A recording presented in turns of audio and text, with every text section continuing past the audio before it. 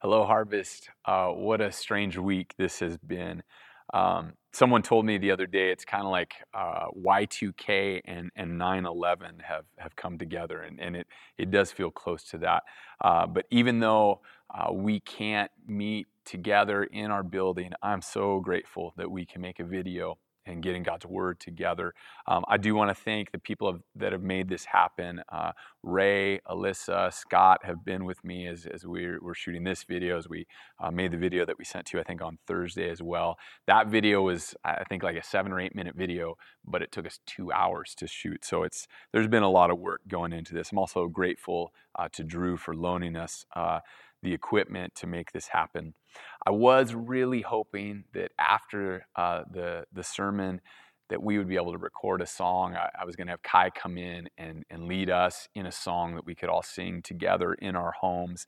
But we're not going to be able to do that this week. It might be a few weeks before we figure out how to make that really work. So for today, there's three options. One is you can just break out in song with whoever you're with. Look up a song, get the lyrics, and sing to the Lord together in response to the truth that we're going to hear in God's Word today.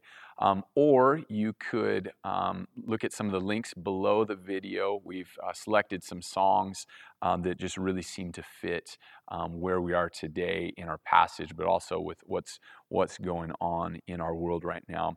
And the last one is we do have a Spotify playlist of the songs that we sing on Sundays. Probably not all of them, but most of them. It's on our website. Hopefully you heard about that through the email that was sent out earlier this week. If Harvest is your home church and you didn't get the email, that means we don't have your contact information. So if you could fill out the contact card below this video, we would love to be in contact with you. It's been hard during this last week and a half or so to figure out how to get a hold of some people that we just don't have contact information for. So that would really help us because we want to be connected. We want to make sure you're doing all right and that you know what's going on with our people. Let's pray before we jump in. Lord, we love you. God, we want to put our trust in you. Lord, we don't want to be an anxious people. We want to be a people that are full of peace because we know you. We know the living God. So would you open your word to us, Spirit? Would you teach us from your word as we get into Jesus' words in the Gospel of Matthew today? It's in your name we pray. Amen. We're limited on the length of this video just because of the equipment we have. So we're just going to jump right in. And like I said, we're in Matthew today. We'll not be in 2 Samuel this week. At some point, we'll be back in 2 Samuel. I don't know exactly when. But Jesus has some words for us about worrying. In Matthew 6:25 through 34, he talks about that. I want to start in verse 34, even though this is the final verse and it's kind of the final punch of this passage. I want to start here. Jesus says, "Therefore, do not be anxious about tomorrow, for tomorrow will be anxious for itself. Sufficient for the day is its own trouble." Right? Being anxious is or worried, it's future oriented. We're looking to tomorrow and we're worried about what might happen in the coming days. My guess is that for most of us, right in this moment, we're not worried about what's happening right now. We're worried about things that might come tomorrow or beyond. But right now, we're surviving. And Jesus says, don't borrow from tomorrow's worries. He says, you have enough to deal with today. Concentrate on what the troubles are today. And if I stop and I take an inventory of how I'm doing, how God is doing actually at providing for me, He's giving me everything I need. I have nothing to worry about in this moment. What worry does is it gets us to steal from the troubles of another day and import them into today rather than just living in today and trusting.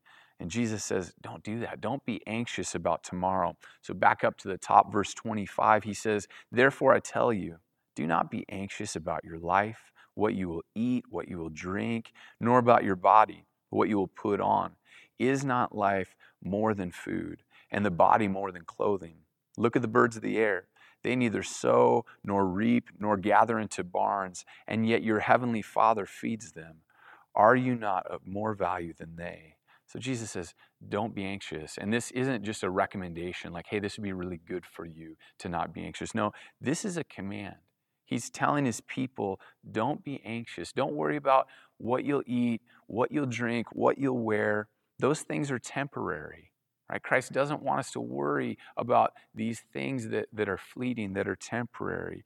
But it's really easy for us to get caught up in temporal things.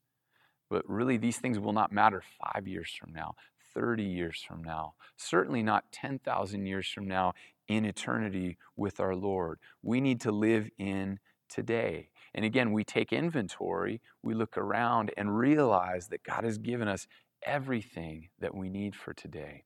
So Jesus uses the birds of the air as an example. He says they don't plant, they don't reap, right? They're not storing food in barns or in pantries, right? Birds aren't worried about toilet paper. They're not going out and buying ammunition. God cares for their needs, right? He feeds the birds. Jesus is reminding us God is sovereign. Right? The bird eats a worm or seeds or whatever birds eat, and that's because God's provided for them. And he's reminding us of something critical here. If God cares for birds that much, how much more will he care about us who are of way more value than the birds? He's telling us God loves us. Right? So the reminder here is that we need to rest in his love for his people. He loves you and he cares about you. Has God ever failed you? No, he will take care of you. And we're facing times that we have not faced before. We don't know what's coming in the next weeks, but we do know the one who knows exactly what's coming. And not just in this pandemic, but in all of history. We know that God loves his people, that he's gathering his people to himself, and that nothing will prevent him from doing exactly what he has purposed. So we can rest in the love that God has for us.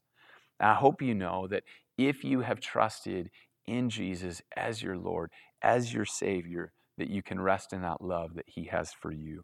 You're secure because Christ died for you.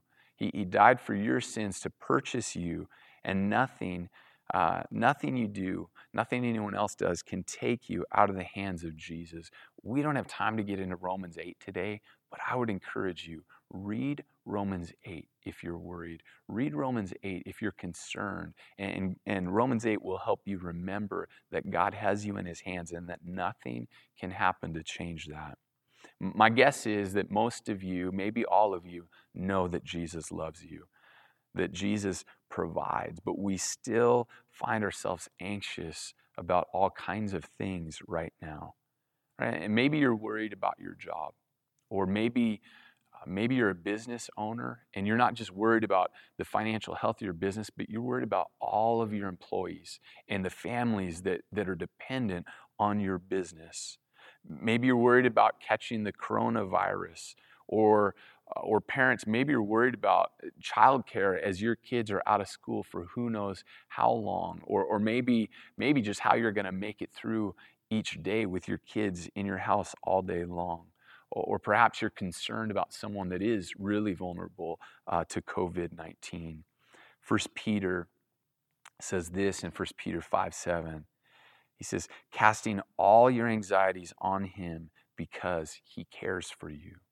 That we can cast everything we're worried about on the God who not only cares for us, but provides for us, the God that is good, the God that loves us. So one way to combat worry is to remember that God loves you. Jesus goes on in verse 27, he says, and which of you, by being anxious, can add a single hour to his span of life? And of course, Jesus' words here are brilliant.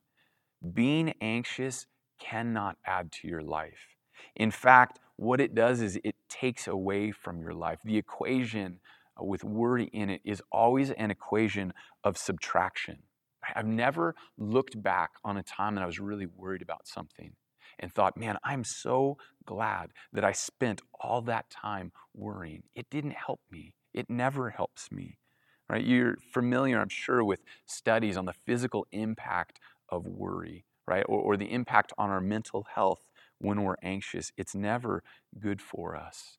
Right? It's us often being hyper-focused on ourselves. Even when our concern is for people that we love, there's a selfish aspect to it, and we're really, really concerned about ourselves. Worry subtracts from your life. It doesn't add to it. I actually heard a study recently that estimates that less than 10% of the things we worry about come to fruition. Right? So more than 90% of the things that we worry about never happen. What a waste of time. It's not worth it at all.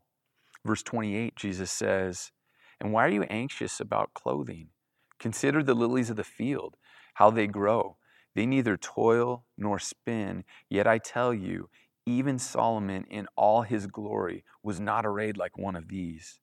But if God so clothes the grass of the field, which today is alive and tomorrow is thrown into the oven, will he not much more clothe you, O you of little faith?" So Jesus' point here might seem like it's the same as when he's talking about the birds of the air, but he takes a different angle. Right? If God clothes the grass, if he makes the lilies of the field beautiful, even though they're here today and gone tomorrow, what will he do with you? Right? And it's not just a comparison of, hey, you're going to outlive them by 70, 80 years. No, in Christ, we know that we will live for eternity. So how much more will God care for his own people who he has saved for eternity, who he is destined to dwell with him? Verse 31, "Therefore, do not be anxious, saying, what shall we eat? Or what shall we drink? Or what shall we wear? For the Gentiles seek after all these things, and your heavenly Father knows that you need them all." Now, this doesn't mean that we don't do anything. I'm not saying that we aren't prepared. We plan ahead. In the situation we're in now, we've been told, hey, you need to buy food and supplies for probably at least a couple weeks. But we don't furnish an end-of-the-world bunker that's going over the top.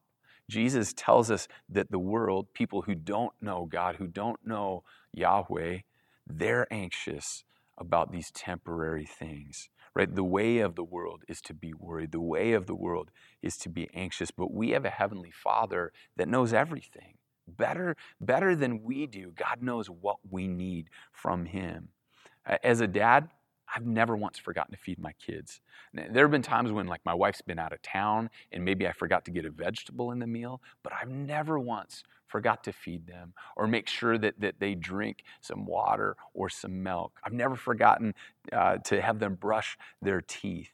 Our Heavenly Father is dialed in to everything that we need because he created us and he loves us. Now, this does not mean that life won't be hard. Right? It doesn't mean that Christians don't ever lose their jobs or get sick or go through really, really difficult times. But it does mean that God knows better than we do what we need. I don't know about you, but I keep thinking about James chapter 1 as this pandemic goes on. Verse 2, it's a strange verse when you first meet Jesus and you hear James say this: "Consider it pure joy, my brothers, when you face trials of many kinds." I remember when I was first reading my Bible, I'm like, what is this? But what James does is he pulls back the curtain and he lets us see what God is doing during those trials, that God is at work, that he's exposing where our faith needs to grow, and he produces what he wants in us. So verses 3 and 4, he says, "For you know that the testing of your faith produces steadfastness, and let steadfastness have its full effect, that you may be perfect and complete, lacking in nothing."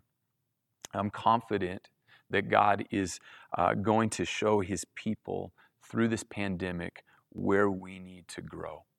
I think that he's exposing where our trust in him is really weak. And that's what anxiety is, right? It's a lack of trusting in God. Maybe it's not trusting that God is good, or perhaps not trusting that he is sovereign, or that he's loving or just, or that God has the power to intercede, to come into what's happening in our lives right now. But whatever it is, there's a deficit of trust in who God is. And I think that God is showing us through this pandemic how much we trust in our circumstances rather than trusting in Him. We can trust that God is going to use this really hard time. And I don't think there's a single Christian that will escape the difficulty of these times. So God is shaping all of us at the same time. He's working in us and producing in us what He knows is good, what He wants to. And there might be different nuances in what He produces in you compared to someone in your family, compared to me. But I think there's going to be a lot of similarities too. I'm sure, like me, through your life, you've heard things like so-and-so, they don't trust banks because they grew up through the Great Depression, or this person, they're this way because they lived through the war, or her parents were hippies, so that's why she's that way, or whatever. I wonder what God is going to produce in Christians through this time. And it's strange to think that this is a global thing that we're all going through. So I'm praying that God wakes us up. And Christians, if we're honest, we love this world way too much. We're supposed to be exiles, meaning that this is not our home, that our home is with Christ, right? That we're living for what God will do in bringing down heaven to earth, the new heavens and the new earth. So that means that this is temporary, but I live like this is everything, like this is what matters. We live so much like the world, like people that don't know God. And I'm praying that God will strip this from me. And I notice that I kind of cringe even as I say that, because part of me doesn't want God to strip this from me. But that's what we need, is that God would strip our love of this world and set our eyes on things above. The section in Matthew that we're in, if you go just before it, Jesus talks about not laying up treasures on earth, but laying up treasures in heaven. I keep seeing articles about the stock market. The stock market has taken multiple dives.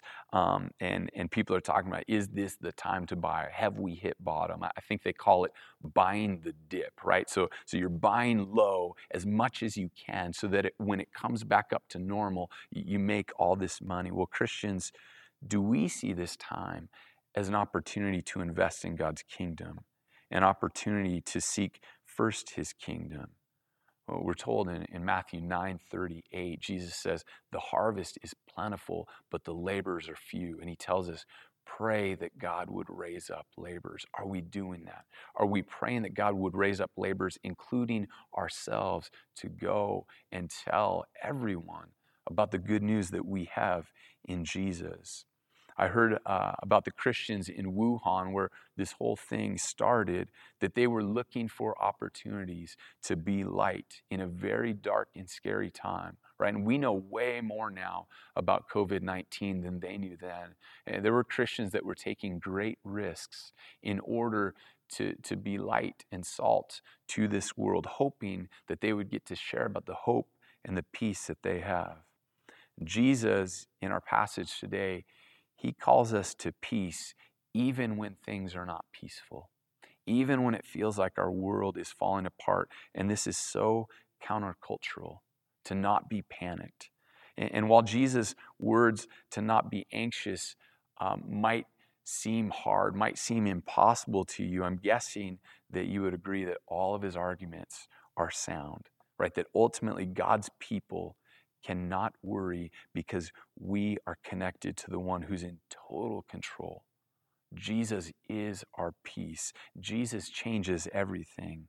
So in verse 33, He says, but seek first the kingdom of God and His righteousness, and all these things will be added to you. All the things we worry about, God says He's going to supply to those who trust in Him and set their minds and hearts and actions on His kingdom. Right? Jesus gives us an antidote here to worry. He says, seek God's kingdom instead. God will supply us with everything we need when we follow Him. Again, doesn't mean life will be easy, right? Life might be one trial after another, one loss piled up on top of another loss. But Jesus is telling us that God will give us all that we need. He will meet every need that we have in order to follow him to the end. That when we seek him, no matter what hardship we face, no matter what suffering we might be enduring, he will give us what we need to continue to do his will and to endure with him. The book of Matthew ends with the Great Commission. And in Jesus' words, his commission, his command to the disciples, really, it's impossible from a human standpoint to go and make disciples of all nations, all over the globe. That is impossible unless we consider what Jesus says after that. He says, "Behold, I am with you always, even to the end of the age." Now, for some people, not being worried right now might sound just as impossible. And it is if you're just dependent on what you can do. But if it is in light of Jesus being with you, strengthening you, sustaining you, then living without worry is for you too. Colossians 3:1-3, I think connects really well to what Jesus just said in verse 33. He says, if then you've been raised with Christ, seek the things that are above where Christ is, seated at the right hand of God. Set your mind on things that are above, not on things that are on earth. For you have died, and your life is hidden with Christ in God. During this pandemic, I wonder, what will it look like to set your mind on things that are above, to seek first the kingdom of God and his righteousness? How will it change your day-to-day activity? Does it change what you'll do when you see your neighbors drive by? How will it change your time on social media? How will it change your downtime as you're trying to unwind from a stressful day? I came across an interesting graphic this last year. It's called the Wisdom Pyramid, and I think it'd be helpful for us to think through this. You might remember, if you're old enough, the Food Pyramid. It came out in 1992, and it was this. It was a graphic of a pyramid, and it showed you the types of foods and the quantity that you should eat. Right, so good foods were on the bottom, and actually the pyramids have been changed now that we know more about nutrition. But foods like fruits and veggies, they're on the bottom now, right? And like a candy bar, while it's okay to have a little bit, that's on the top because you're just not supposed to have much. So this is the wisdom pyramid, and I think we're actually going to get it up on the screen here for you. You won't see my face for a bit, but this is made by Brett McCracken. He's a pastor somewhere in the U.S. He made this in 2017, and I think it's actually really helpful. And you might not agree with every detail on here. I'm not sure that I do either. But what he does is he helps us think through what we need to take in, what's good for us to consume throughout our day. And I'm not talking about food. I'm talking about the things we read, the things we listen to, the things we watch. So you'll notice on the bottom, it's the Bible, right? Our daily bread. That's what we need the most of. Then he goes up to the church, saying that the church needs to gather together, not just fellowship with some believers, though that's part of it, but the church gathered together to hear God's word as well. And he goes on from there, but it's really got me thinking about, okay, what do I take in every day? And I think it'd be good for you to spend some time this week reflecting on what your pyramid actually looks like. Maybe draw it out and label your pyramid. And I'd encourage you to think through how much time you spend on social media, on Netflix, on news articles, on podcasts that you're into. You know, how much time are you spending in God's Word? Are you committed? I know we can't gather as a church now, but are you committed to being a part of the church? At some point, all this information we're getting about the coronavirus is too much. It's good to keep up. It's good to know some, but we want to limit how much we take in. We really, instead of like binging on news articles or people binge on Netflix, man, do you ever just binge on like the book of John? That's what we should be doing. Let me read again. I know I read Matthew 6:34 already, but it says, "Therefore, do not be anxious about tomorrow, for tomorrow will be anxious about itself. Sufficient for the day is its own trouble." And again, the point's simple. I know I already said it, but each day is enough to deal with. God's given us what we need for today's challenges, What we need to do is trust that God will supply your every need for today because He's faithful. I want to close with some words from Charles Spurgeon. He was a pastor back in the 1800s, I think in London. He lived through and did ministry through a few different cholera outbreaks. And this is what he said in 1866 to pastors and Christians. He said, "And now again is the minister's time, and now is the time for all of you who love souls," meaning Christ followers. "You may see men more alarmed than they already are, and if they should be, mind you that you avail yourselves of the opportunity of doing them good. You know of Him who died to save. Tell them of Him. Lift high the cross before their eyes. Tell them that God became man, that man might be lifted to God. Tell them of Calvary and its groans and cries and sweat of blood. Tell them of Jesus hanging on the cross to save sinners. Tell them that there is life for a look at the crucified one. Tell them that He is able to save to the uttermost all them that come unto God by Him. Tell them that He is able to save even at the 11th hour, and say to the dying thief, today shalt thou be with me in paradise." I think there will be great opportunities for the gospel coming up for God's people that are seeking first His kingdom. And we can trust that God will continue to supply everything that we need as we faithfully serve Him. So let's pray to that end, Harvest. Let's pray that God would produce much fruit and that we would even get to be a part of that. Let me pray right now. Lord, we love You.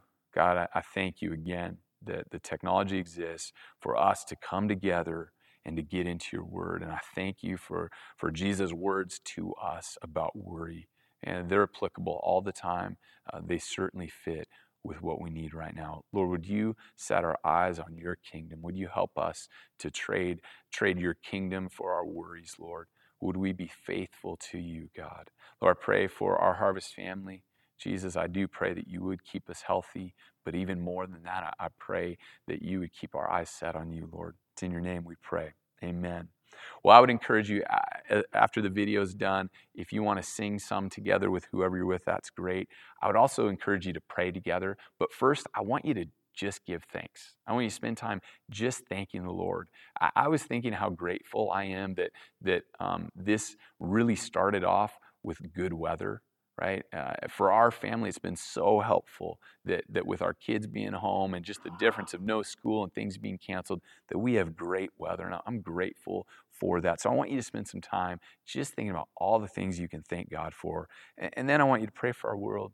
Pray for leaders in government. Pray for medical professionals. Pray for families. Pray about the economies, the global economies. Pray for your neighbors. As we go, we'll keep you posted week by week. But for now, I'll say goodbye. Grace and peace to you, Harvest.